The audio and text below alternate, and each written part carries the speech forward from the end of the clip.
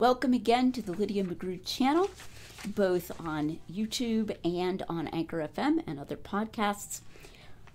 This last week, I was privileged to record with the Classical Theism podcast on the Gospel of John, and I was very pleased to find how excited the host was about the knowledge that this content is being sent to audio streaming services. So I definitely want to get that word out. If you want to watch me talk on video like I'm doing right now, you can definitely do that, but you can get the audio content on the Lydia McGrew podcast, on Anchor FM, and other streaming platforms. So if you were with us last week, you know that my husband Tim McGrew did a reading from William Lindsay Alexander on the methodology of David Friedrich Strauss to show that Strauss was answered even by contemporaries of his own, even all that time ago. And therefore, it's not a matter of being somehow unaware of Strauss or having nothing to say to Strauss when contemporary scholars such as myself, John Wyndham, Craig Blomberg, and other scholars like this harmonize the gospel accounts. It's not as though we're just living in the Dark Ages and don't know anything about Strauss. So I'm going to continue that same, war of the quotations concerning Strauss today. I'm going to start by reading and commenting on a quotation from Dale Allison's most recent book on the resurrections. This is a footnote on page 181. I think it's footnote 79, and it's just very enlightening, I think, about the substance of the approach in New Testament scholars to harmonization and the attitude to it. And I think this also casts light on the nervousness even of many evangelical scholars, or the reluctance or even the hostility even among some evangelical scholars towards harmonization, because they feel in their hearts that maybe they're only doing that because of their theological presuppositions, which is exactly what Allison accuses people of doing. So I want you to really hear this quotation from Dale Allison. He's talking about the gospel resurrection stories and harmonizations among the alleged discrepancies there. That some, such as Wenham, and then he cites Easter Enigma by Wenham, O'Connell, parenthesis, who confesses on page 27 to belief in the full inerrancy of the Bible, confesses, and Schnabel are still endeavoring to iron out every discrepancy is dispiriting. It's dispiriting. I'm inclined to add that facts don't care about your feelings. Going back to the quote, they are trying to erase knowledge. That's what they're trying to do. They're trying to erase knowledge. Continuing, it is as though Strauss never wrote, and as though the successes of redaction criticism in attributing differences between the synoptics to editorial agendas are a mirage.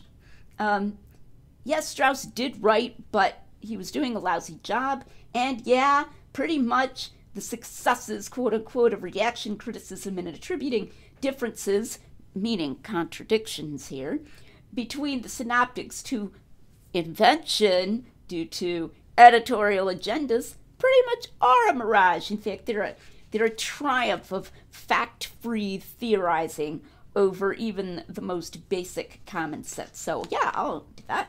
They're a mirage. But I'm not trying to erase knowledge. I'm trying to recover knowledge. That's what we need to be doing, and I think that's what Wenham is doing. But there's more in this footnote. Explanation can lie only in adherence to outworn theories of biblical inspiration, theories the deists successfully pulverized long ago. Now, speaking as a person who has often been chided for tone, let me just say that I find it astonishing. Dr. Allison finds it dispiriting that people are still harmonizing. I find it astonishing that something of this content and tone appears in a highly regarded scholarly work. This footnote is a combination of sheer sneering, chronological snobbery, outworn theories, and ad hominem, what C.S. Lewis called bulverism, where instead of replying with substance to the person's views, one says, you just say that because you're a man, or in this case, you're an inerrantist, and so forth. Now, the fun thing about that is that I am not an inerrantist, so I guess Dr. Allison's going to have to come up with some other motive to attribute to me if he bothers, but I'm absolutely not an inerrantist. One also wonders how the deists could successfully pulverize any theory of biblical inspiration. Even the most rigid, which I certainly don't adhere to, some kind of exact dictation theory. What is there in the deists that pulverizes that, except that the deists were opposed to all the miraculous? And if that's what Dr. Allison is going to adopt, one wonders where his alleged openness to the miraculous and the supernatural and the paranormal is going to be then, if we're going to reference the deist as pulverizing theories of inspiration. But even when it comes to people who are inerrantists, it doesn't follow that that is the only explanation for their harmonizing. In fact, if you read Wenham's book, you find that he clearly is harmonizing because he believes that that's reasonable. And in fact, at the end, he makes an explicit comment about that the harmonistic approach is deeply fruitful. He means historically fruitful. As far as I can recall, never anywhere in that book does he say, well, I have to do this because of my theological presuppositions. So this is an extremely illuminating footnote. I want to draw attention now to the mention of Strauss. It is as though Strauss never wrote. Now, not only here, but in a number of online interviews and videos, Dr. Allison has said something similar, that Strauss, I believe he used the phrase, rakes them over the coals, referring to the harmonizers of the Gospels, and that he believes that once Strauss wrote his Life of Jesus, that was in 1835, I believe, basically harmonization should have been over. And that's what he's saying here too, that if you go up against Strauss and you go up against the critics who are trying to say that the gospel authors changed their work for their editorial, changed the history for their editorial agendas, you are trying to erase knowledge. So I'm going to turn now to a rather lengthy quotation, which I will comment on as I go, by Johannes Ebrard. He published in 1845 a recipe, this was in German, a recipe for writing a life of Jesus like David Friedrich Strauss. This is satire, and he shows how ridiculous Strauss's methods of artificial disharmonization would be if applied to other accounts. And it was written in German, I believe, originally, so what we have is a translation, and the translation is slightly archaic in places, so I may be, I can understand the English, but I may be occasionally replacing the words with more familiar English words, modern English words. So what Ebrard is doing is he's claiming to give advice to, in a satiric way, to people who want to write like Strauss. All right, so, beginning, Ebrard. If the contradictions are really great, and such as to indicate to an unprejudiced person that the events which two of the sources relate are entirely different from those related in to others, you are then either silently to assume the identity of the two accounts, or to seek to render this plausible by urging the points of similarity. In this way, you can show a rich stock of contradictions. So now he's going to try to give an example of how this would work using a modern person whom he's going to name Caius.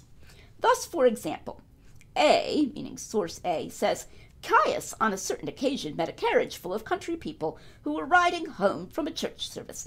Just at that moment an old beggar woman passed by and asked them for a present. They were singing merrily at the time, but received none. Caius took out his purse and gave her a few groschen, few coins. Grateful for his kindness, she kissed his hand and prayed that God would bless him and his family. B, that source B, says, the wife and children of Caius had gone on a certain occasion to visit an aged aunt. Caius could scarcely wait for their return. Towards evening, he went out on the way to meet them, and the carriage soon appeared. The children, when they saw their father, shouted with joy, and on coming nearer, he perceived that their aged relative herself sat with them. He sprang upon the doorstep of the carriage, and, full of joy, kissed her hand. You put on now a conscientious face, and discourse in this way. On account of the differences here, the harmonists have attempted to explain the two accounts as referring to different transactions. But who does not see the absurdity of this assumption? Both times we have a Caius who goes out to walk, both times a carriage full of people who both times sing and shout, both times Caius meets with the carriage, both times a family is mentioned, both times an ancient woman figures in the scene, both times the hand is kissed. That the two narrators wish, therefore, to relate one and the same occurrence admits of no question. It is quite another matter, though, whether they contradict themselves. According to A, it was a carriage full of people who have no particular connection with Caius. According to B, they are his children. According to B, the carriage has a doorstep. It was a coach, therefore. According to A, it appears as if it was a common wagon. According to A, the carriage is returning from a church service. According to B, from a visit. According to A, the woman is a beggar and receives from Caius alms. B not only knows nothing of any alms, but makes the beggar woman his aunt. According to A, it is the woman who kisses his hand, and indeed it would seem upon the ground by the side of the wagon. According to B, it is he who kisses her hand, and in the carriage itself. Anyone who does not perceive now that these are two secondary and distorted accounts of some legendary event does not know what distorted or legendary means. All right, this is a great satire, and in a moment I'll give a couple of examples from Strauss. Eberhard continues, even if the time in one document is expressly different from that in the other, still you must assume the identity of the two events, and now your contradictions will become as plentiful as you can wish. For example, A says, Caius traveled to Rome in his 30th year and saw St. Peter's Church, and B says, Caius traveled in his 40th year to Erfurt and visited the Great Clock. Here you find the first contradiction in this. According to A, Caius travels to Rome. According to B, to Erfurt. The second is that according to A, he sees St. Peter's Church. According to B, the Great Clock. Thirdly, A and B contradict themselves in reference to the time, because in one he is 30 and in the other he is 40. Okay, now, Strauss does this. Strauss does this ludicrous thing that Eberhard is satirizing. For example, concerning the woman in Luke who anointed Jesus, who's a sinner, and the woman in John who anoints Jesus and is Mary of Bethany. Strauss does that. He assumes it's the same event and then says that they contradict one another. Well, if he paid attention to the differences, then he would realize it's not the same event.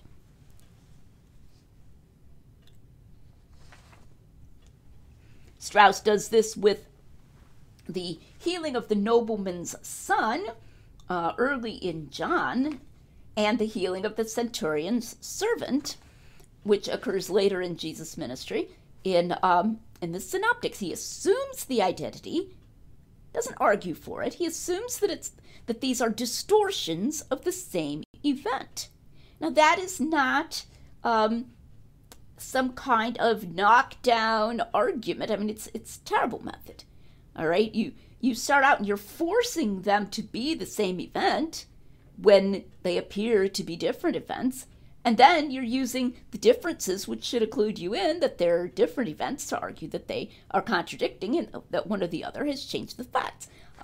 Michael Licona does exactly this concerning the appearance to the disciples in Galilee and the appearance to the disciples in Jerusalem after Jesus' death and after his resurrection. He argues that they are the same event by emphasizing the similarities, and then he says that either Luke or Matthew, and he believes it's Luke, has moved the event, has changed the event to Jerusalem. Well, the place is expressly said to be different.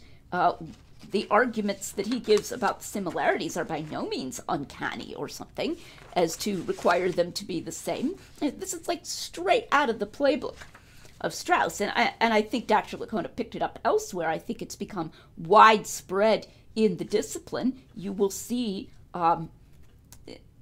gospel critics doing it all the time, but it's a bad method. So you can't just say, oh, it is as if Strauss never wrote. No, it's quite unfortunate that Strauss did write, and that this ridiculous method has come to be regarded as somehow historically objective. My objection here is that forcing these things to be the same event is bad historical methodology. It's artificial disharmonization. My objection is not that it's contrary to some theory of inspiration. All right, so I'm going to continue with Ebrard. This is great.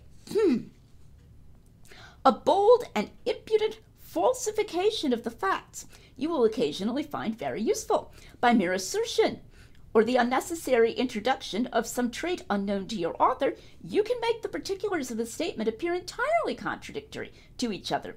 You need have no fear of such a step, as if it might be hazardous. Scores of readers will believe you all the sooner for so dashing a maneuver. Thus, for example, it is said, Caius was a faithful father and devoted much time and labor to the education and instruction of his children.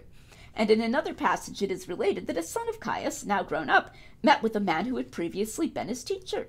You have only now to pervert the first passage so as to make it affirm expressly that Caius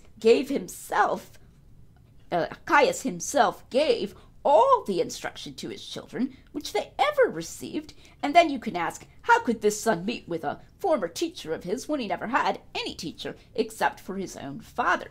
Now, Strauss definitely does this. He's trying to make a contradiction between John and the Synoptics concerning the feeding of the 5,000. And he literally says this. This is Strauss now.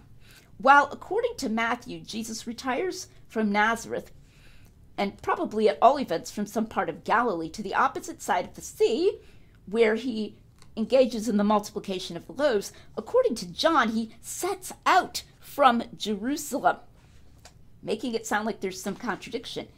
John, in fact, is very clearly in agreement with the Synoptics. John 6 says, sometime after this, Jesus crossed to the far shore of the Sea of Galilee, that is, the Sea of Tiberias, and a great crowd of people followed him. You can't cross to the other side, to the far shore of the Sea of Galilee from Jerusalem. I mean, there's not a body of water where Jerusalem is on one side and the alleged place of the feeding of the 5,000 is on the other side. Strauss must be referring to the fact that in the previous chapter in John, Jesus is in Jerusalem, but that doesn't contradict the Synoptics. John says sometime after this, Jesus crossed to the far shore of the Sea of Galilee. But that's just sometime after this. He's obviously back in Galilee if he's crossing from one part of the Sea of Galilee to the other, just as he is in these Synoptics. So this is what Ebrard calls a bold and impudent falsification of the facts. He's literally saying that according to John, Jesus sets out apparently directly from Jerusalem to the other side of the Sea of Galilee, rather than setting out from some part of Galilee to the other side of the Sea of Galilee is in the Synoptics. It's just crazy. And let me just add here that Strauss sets up a truly ridiculous demand for coordinating John with the Synoptics. This makes a principle out of a bad argument from silence. This is Strauss. Okay, so he's talking about trying to harmonize John with the Synoptics. If the result of such harmonization is a reconciliation of the two accounts, the journeys to the feasts in John must form the panels between which the materials of the synoptical writers must be inserted. For this incorporation to be done with any certainty, and I think by certainty just means confidence, two things would be essential. First, a notice of the departure of Jesus from Galilee by the first three evangelists every time that the fourth speaks of a residence in Jerusalem. So he's saying in order to harmonize these with any confidence, any strong confidence, the synoptics would have to say Jesus left Galilee on every occasion when John tells about his being in Jerusalem for a feast. And secondly, on the part of John, an intimation, if not a narration, between his accounts of the various feasts of the Galilean occurrences represented by the synoptical writers as an uninterrupted chain. So in other words, every time that there is a series of events in the synoptics in Galilee, John needs to tell explicitly that he left Jerusalem. And John needs to imply explicitly that these Galilean occurrences occurred. Notice, too, that when John does imply that by saying sometime after this Jesus crossed to the far shore of the Sea of Galilee, Strauss actually erases it by manufacturing a fake contradiction by an impudent falsification of John's narrative. So, he won't take yes for an answer, even when John does exactly what he's demanding. But of course, there's no need for these two things. He's just making that up off the top of his head and then arguing from the absence of such explicit references to Galilee and to Jerusalem in the synoptics and in John that they are unharmonizable and that they are contradictory. That's just very poor methodology. So, once again, are we who harmonize rejecting Strauss only because of an outworn theory of inspiration which was debunked long ago by the deists? No, and also no. So we see that Strauss's immediate contemporaries were debunking his views, in fact, only 10 years later. I'm Lydia McGrew. Thanks for coming to the Lydia McGrew channel, where we're making common sense rigorous.